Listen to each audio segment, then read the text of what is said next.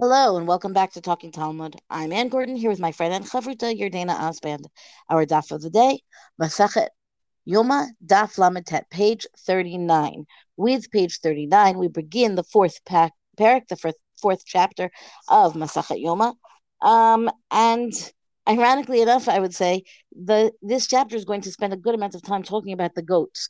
Now, the reason I say ironically enough is because it the chapter introduces the goats as if we haven't been talking about them for the past several pages, but it really does begin like almost, well, literally a new page. Um, okay, so the Mishnah, the top of the Daf Lamentet, is a Mishnah which talks about exactly the how they would choose by lottery, by goral, by chance, which goat would go for which would go to Hashem and which would go to Azazel. Taraf bakalpi ve'alesh ne goralot, echad katuv alav l'Shem, echad katuv alav l'Azazel. So there's a some kind of receptacle, some kind of I don't know, box or so I picture the lottery, that when they press the button and all the balls jump around, right? But in this case, there's just two lots that are put in this receptacle to switch around. And one says on it to God, Hashem, and the other says to Azazel. So how would this work? The Kohen would then stick his hands into this receptacle to pull out, the two names. Uh, and he has standing next to him, he's got the Skan Kohen Gadol next to him on his right, and the Rosh Beit Av, this is another, dignitary in the Beit Hamikdash, is standing next to him on his left. Im shel shem ala bimino, Haskan omer lo ishi Kohen Gadol hagba yamincha, ve'im shel shem ala bismolo, Rosh Beit Av omer lo ishi Kohen Gadol hagba smocha. Meaning each of these gentlemen who'd be standing to the side, to the right or to the left, would see when he pulls out his hands and he opens his hands and he says, and he sees that, in the right hand or in the left hand would be the lot that has on it written the name of Hashem. That person, meaning the one standing to the side, to the next to the hand that has the lot with the name of Hashem, would say, raise up your hand, your right hand, if it's that would be the Skan Kohen Gadol, or your left hand, it would be the Rosh Beit Av, to say that this is Hashem's name is in that hand, and then that would go to that goat, right? That's basically the way it lines up. So how does he do this? The Tanan al Shnei Hasirim, he puts the two lots, meaning these two, again, these things that have the name of either Hashem or Azazel, he puts them on the goats. V'omer, Lashem Chatat, and he would say to Hashem is the Korban Chatat. Rabbi Yishmael Omer, Lo haya tzarich lomar Chatat ela Lashem. Rabbi Yishmael says he doesn't have to say Chatat, he just has to say to Hashem, the kind of Korban that it's going to be is going to be a Chatat. Once you know that's the one going to Hashem. And they answer after him and they say, Baruch Shem Kavod, blessed is the name of God, may his glorious kingdom, reign forever. Okay, so that's the Mishnah. Now, there's a bit of discussion in the Gemara on exactly what is going on here in terms of this receptacle, in terms of these people who are standing next to him, in terms of who is doing the selection, right? So, and that's where I think it gets a little bit interesting. The Gemara says as follows: "Lamali taraf bakalpi ki hechi deloni kavein v'lishkol." Why does the Kohen Gadol have to mix the lots in this receptacle, that's this kli, this vessel that's going to contain them, before he draws lots? Meaning there's only two in there, bouncing them around in there. What's the difference? It's not going to make so much of a difference, right? But the idea is to make sure that it is truly by chance, by randomness, or you could say by God's selection, as opposed to the Kohen Gadol, choosing with intent which hand goes where, right? They want to make sure that he can't stack the deck, so to speak, right? That this has to be truly random. So fine. So they, mix up what's in this receptacle, and then when he takes it out, when he sticks both hands in, he takes one in each hand. Then he doesn't have the room in there even to to fiddle around and figure out, oh, this is the one that's got the name of God on it or not. So Amarava kalpi shel eitz haita. It was this vessel, this kalpi thing, was made out of wood. V'shel chol haita. It's not a kodesh vessel. It's not something that is sanctified. Ve'ena mechazeket el shtei yadayim. It would only hold the space of his two hands. Now, why does it matter that it's not consecrated? And why does it matter that this is the space that it would hold? Meaning, and why does it matter for that matter that it's wood? What's important about it being wood is that because it's wood, it cannot be consecrated. All of the vessels in the Beit Mikdash that are consecrated, that are holy, are made out of metal. And things that are made of wood cannot be consecrated. Why that matters, we'll come back to in a moment. Why the two hands? So as I've said, the idea is that once he can put only his two hands in there, then he doesn't have any literal wiggle room to figure out which of the lots goes to whom. Maktif la Ravina, but Ravina objects to this. He says, "Bishlama ina machazeket el shtei yadayim, yehechi delo likaven v'lishkol." Fine, Ravina accepts Rava's position that there's not enough room to mess around in there. El shachol nitkadsha. Why does it have to be unconsecrated? Why can't it be sanctified? Let's consecrate it. Excuse me. Im kain havala kalisha Rachel eitz. V'kalisha rate the eitz law of dinan. So you can't use a wooden cleat to be something that is consecrated, which we've said. V'nabda the kesef, v'nabda does have. So make it out of metal, make it out of silver, make it out of gold. Torah chasa al shel Yisrael. And this, I think, is a really interesting point. The Gemara says that the Torah, meaning the halacha here, has mercy on Bnei Israel, that they don't have to cover the cost of making this receptacle for drawing lots out of something that is going to be, silver or gold, which is much more costly than making it out of wood. But the moment it's out of wood, then it can't be consecrated. The point here being, it doesn't need to be consecrated. It just needs to be functional. And you want to make it something that could be consecrated. Well, then that will tax Bnei Israel with a requirement to cover the cost of it. And so the answer is, well, no, the Torah is not worrying about that for this thing, and it can be made out of wood, and that's really just fine. And then, Yordan, I'm going to hand this over to you in a moment. Matnim de Loki Haitana. The Gemara says, no, there's a breita that says this is not, that the Mishnah is not like this other breita. What does it say? The Tanya Rabbi Huda Omer Mishum de Rabbi Lezer, Haskan Kohen V'Gadol, Haskan Kohen Gadol Machnisin Yadav B'Kalpi. So this says that the Skan Kohen Gadol and the Rosh Beit Av together, they would put their hands into this receptacle. Im bimeno shel Kohen Gadol ole Haskan Omer lo Ishi Kohen Gadol Hagabab Yimincha. V'im bimeno shel Skan ole Rosh Beit Av Omer lo LeKohen Gadol Daber Milach. Meaning, the idea is that either one of these two gentlemen, they both put their hands in. One of them will get the one that has the name of God on it, and then they have to again defer to the other, which is going to be which goat, right to the right or to the left, will be the one that is designated as the Korban Chatat to Hashem. What I find particularly interesting here, of course, is that this breita says it's not the Kohen Gadol sticking his hands in, rather it's the two others, right? The Skan Kohen Gadol and the Rosh Beit Av. Now, why this was be the breita as a rationale, I imagine actually that it comes from, a really different view of the procedure. But of course, the Mishnah sides with this idea that no, the Kohen Gadol does this, right? He's the one who's drawing the lots, and he is the one. Yes, they jumble them up, even though it's only two. Yes, we take great care to make sure that it should be random, but it's not going so far as to have two different people drawing the actual lot. What I thought was interesting about this box is that it's not considered to be a Kli Kodesh. That somehow they dafka want to say it's not part of the avoda, and it's not something that's kadosh. And I still couldn't really figure out. I sort of read that passage a couple of times. Like, why is the lottery piece not part of it? And I understood it because I think the piece of the avoda, or what relates directly to the temple, is sort of the bringing of one goat as the korban chatas and one sending it la'azazel. But I don't know. Anne, did you have a good sense of like why wouldn't you make the lottery part of the avoda? Like the Gemara really got stuck on that point.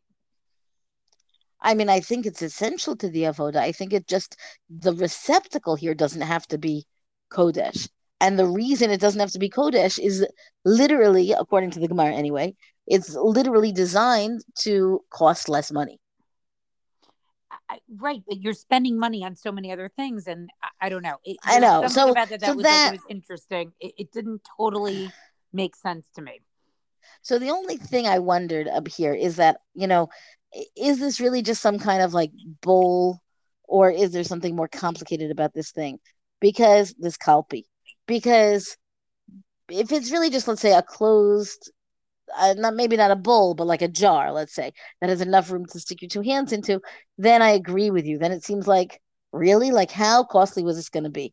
But I wonder if there wasn't something more sophisticated about the actual kalpi, the actual item, in which case making it out of metal might have actually been a more intricate and more costly procedure, and maybe that really is a mercy on Bnei Israel to not charge them. That's an interesting idea, but there's still something about this passage that doesn't totally make sense to me. I want to move on to what comes afterwards, which is one of my favorites, which is a whole long passage about Shimon Hatzadik. We've mentioned Shimon Hatzadik before, and we'll see a little bit later on in the Masachet. I believe it's on Daf Samach Tet. We're going to have the other very famous story about Shimon Hatzadik. So Shimon Hatzadik, if we remember, is, according to Perkei Avos, in chapter 1, Mishnah Bet, Mishnah 2, is Misharei Anshe Knesset Hagdola, right? It's from the remnants, from the end of Anshe Knesset Hagdola. And we know that Anshe Knesset Hagdola was this period of time where sort of we transition out of being led from prophets. There's no Nevuah anymore.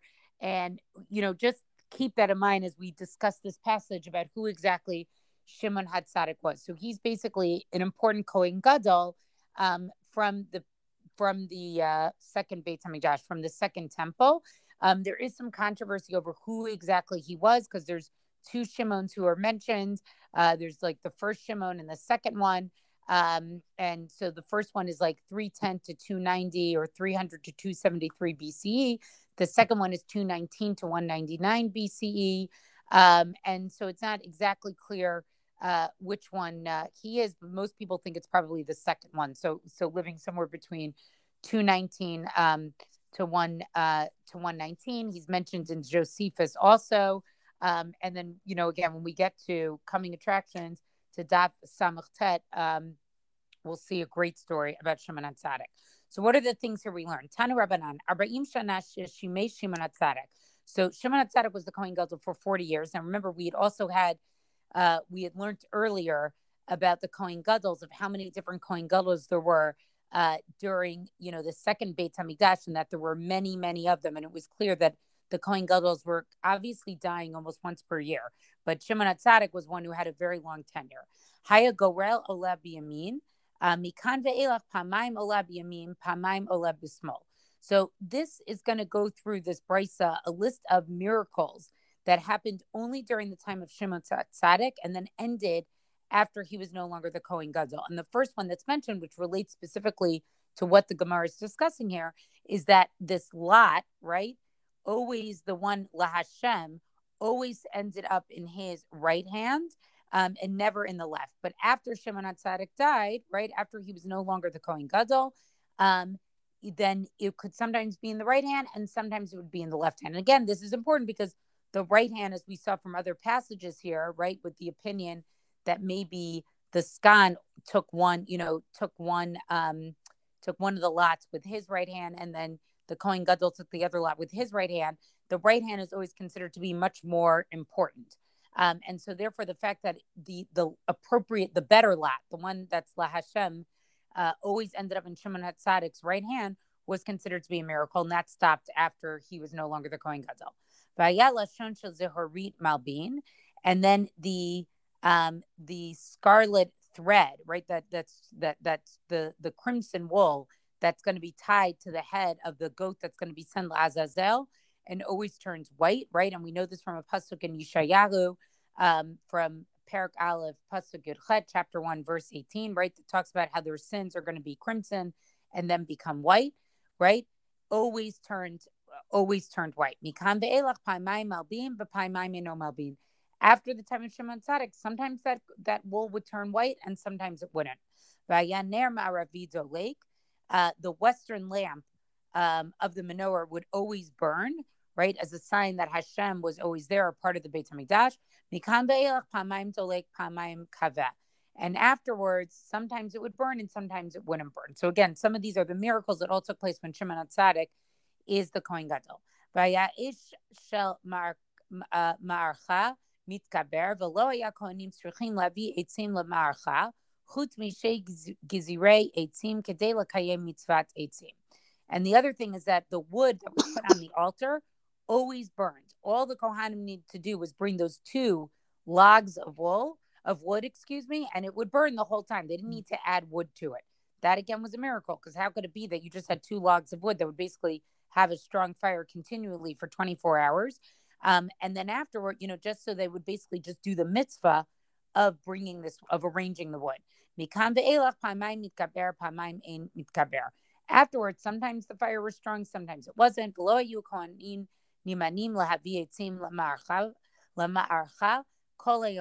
And the priest, would basically have to bring wood throughout the day to keep the fire going.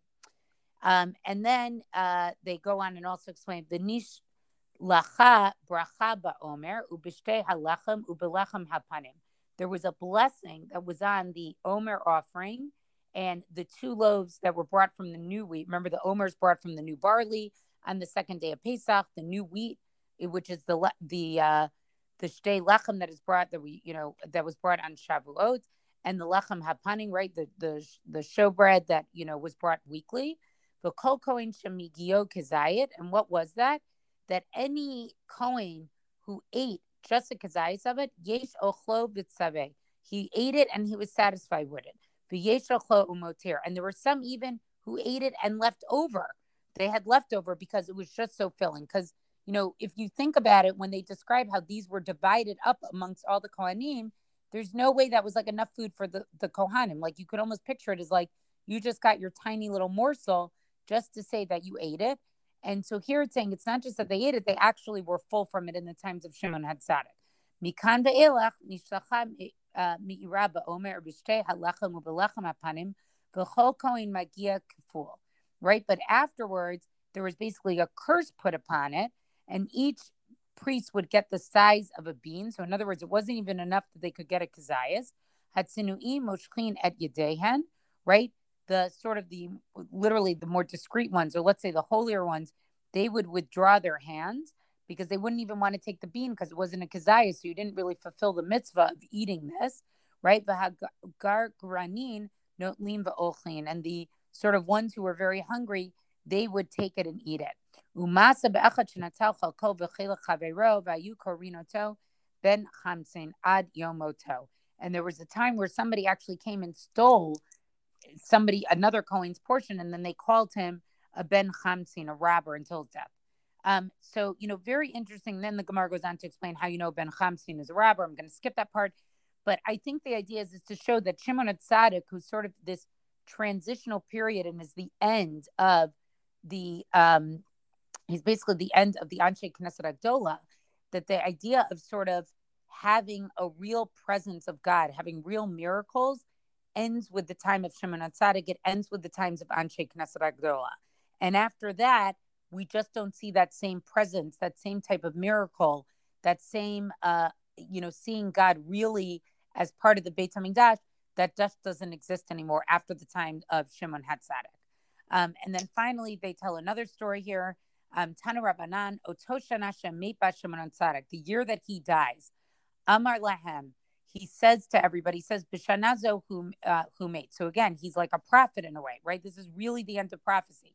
He says to everybody, this is the year that I'm going to die. Amar Lo, Minayin Atayodea, they say to him, how do you know? Amar Lahem, he says to them, B'chol Yom HaKippurim Haya, Mizdamen zakena chad lavush levanim va'atuf levanim. Nichnasi mi v'yatsa imi. So every year in Yom Kippur, when he would do the avodah and he would go into the Kodesh Kadoshim, there was an old man, right? Whether this is an angel or somebody who would go with him, right? Some type of being would go with him who was dressed in white, and he would go with him into the Kodesh Kadoshim and leave with him. V'hayom mizdamen zakena chad lavush chorim va'atush chorim. But this year, right, when he went into the Kodesh Kadoshim, This old man was wearing black, right? Like as a sign of mourning. Nichnas imi v'lo yatsa imi. He went in with me to the Kaddish Kadoshim, but did not leave with me. Achar haregel chalash shiva yamim v'meit. And after Sukkot, right, that's what the regel's referring to, he was sick for 7 days and then he died. V'nimnu achav hakohanim milivarech b'shem.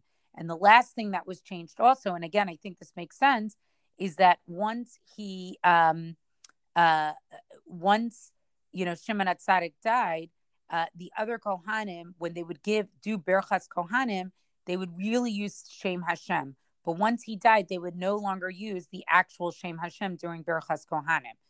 And again, I think this makes sense and shows the significance of what was actually lost by the time Shimon HaTzadik died, that now we enter a period of time where the presence of God in the Beit HaMikdash is just really not there anymore. And if we don't have that presence of God anymore, we can't really invoke God's name in the actual name of God, right? Like we almost in a way, we're not allowed to say it. And I think that's what the Kohanim were sensitive to afterwards. So I think there's two very special things going on here with Shimon HaTzadik. I mean, first of all, that story about his death is, eerie and powerful. And the fact that he was able to understand exactly what was happening and accept it wholeheartedly, I think is really, very impressive. But that's part of it, right? Meaning he himself was this very impressive person. And so that on the one hand, we've got the miracles, which is a nationwide necessary component of the Beit HaMikdash until it was no longer necessary because, we were no longer on that level, whatever you want to say. And the other is Shimon HaTzadik himself, that he himself, it's not just that he was, the last to have the miracles there, but he himself seems to have been really a paradigm of what it means to be the Kohen Gadol in all of his glory, right? There are stories about, I don't remember where this story is, Yardina, maybe you know, there's a story about Alexander the Great encountering Shimon HaTzadik, right? That's what I'm talking about. That's what's coming up on Yoma. Oh, that's where it is? Okay, I apologize. I don't want to give it away. Now fine, just gave it away. Yes. Fine. Okay, I apologize. But right, meaning he himself was, I feel like I've mentioned this in the past, that in the Navi, right, David HaMelech, King David, becomes the measuring stick by which every future king is judged. That doesn't mean David HaMelech had no flaws. It means that he did righteously in the name, in the ways of God. He didn't commit idolatry, etc. Right? So I feel like Shimon HaTzadik, even though he's at the end, he becomes our shining model of what we think of as, the righteous Kohen Gadol. Right. And that doesn't mean nobody else is. It just means that he becomes the. It'll be significant why he meets Alexander the Great. So that is a very important coming attraction. And I think once we read that story, we'll refer back to this stuff of Lamed Tet, and then I think we'll get a full picture, because what's interesting about Shimon HaTzadik and what the Gemara chooses to tell about him, it's not just who he was as an individual. He represents the end or the transition of a very important period of time of sort of God's presence in this world.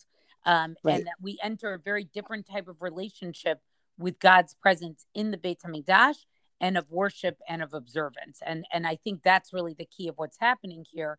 And we'll see more of that in the next story as well. Excellent. Now, I just want to bring us back to the halacha for one moment, because Yardena, you had asked about the kalpi, right? Isn't this part of the avoda? Why isn't it part of the avoda? And Rav Yanai, he anticipates your question. After all of the story of the Shimon HaTzadik, when we move on to Amud Bet, it says, Amar Rav Yanai, aliyat goral mitoch kalpi makevet. Hanacha ena makevet. Meaning the idea that you could, if you don't use this kalpi, if you don't use this receptacle by which you're going to choose the lots, then you are messing with the avoda. It is considered an indispensable aspect of the avoda, at least according to Rav Yanai's opinion. Rabbi Yochanan Omer, Afa aliyah ena makevet. There's going to be a dispute, obviously, and Rabbi Yochanan says, well, no, it's not indispensable, because he could designate the goats without using a lottery if he, for some reason, didn't have the kalpi.